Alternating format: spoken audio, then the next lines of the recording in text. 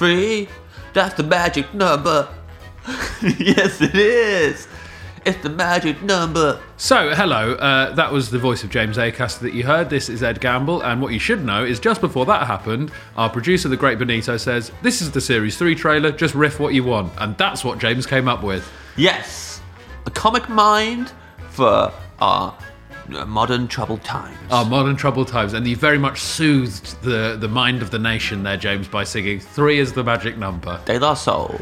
Yes, well, that pretty much sums up what we wanted to say. This is the Off Menu Podcast, and Series 3 is going to be starting very, very soon. James, do you want to give everyone a quick rundown of what the podcast is, in case they haven't heard of it? What rock you been living under? Every single week we have a different guest on and we ask them what their favourite ever starter, main course, dessert, drink and side dishes to make their dream meal. It's in a dream restaurant, Ed's the proprietor, and I'm a genie, waiter.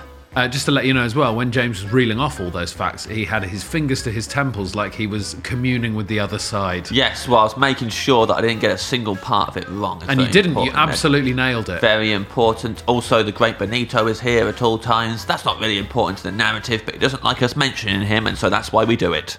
We've got some absolutely amazing guests already in the can, many more queuing up to pop themselves in the can with those other guests. It's going to be a busy can. Yeah, there's a bit of room in the can. We always like to cram them in the can, fair enough. So, Series 3 of Off Menu starting on Wednesday, the 29th of January.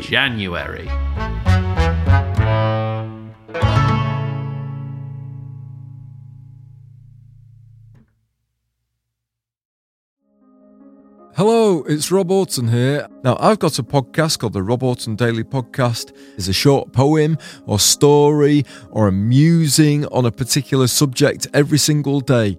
What if you commissioned Picasso to paint your house and he just painted it white? Would you be annoyed? Wouldn't it be good if you could pour Miracle-Gro onto other things, such as pizzas? Have you ever thought about what a beach might be like if it was made from digestive biscuits? Have you ever tried to cry about something you're not thinking about?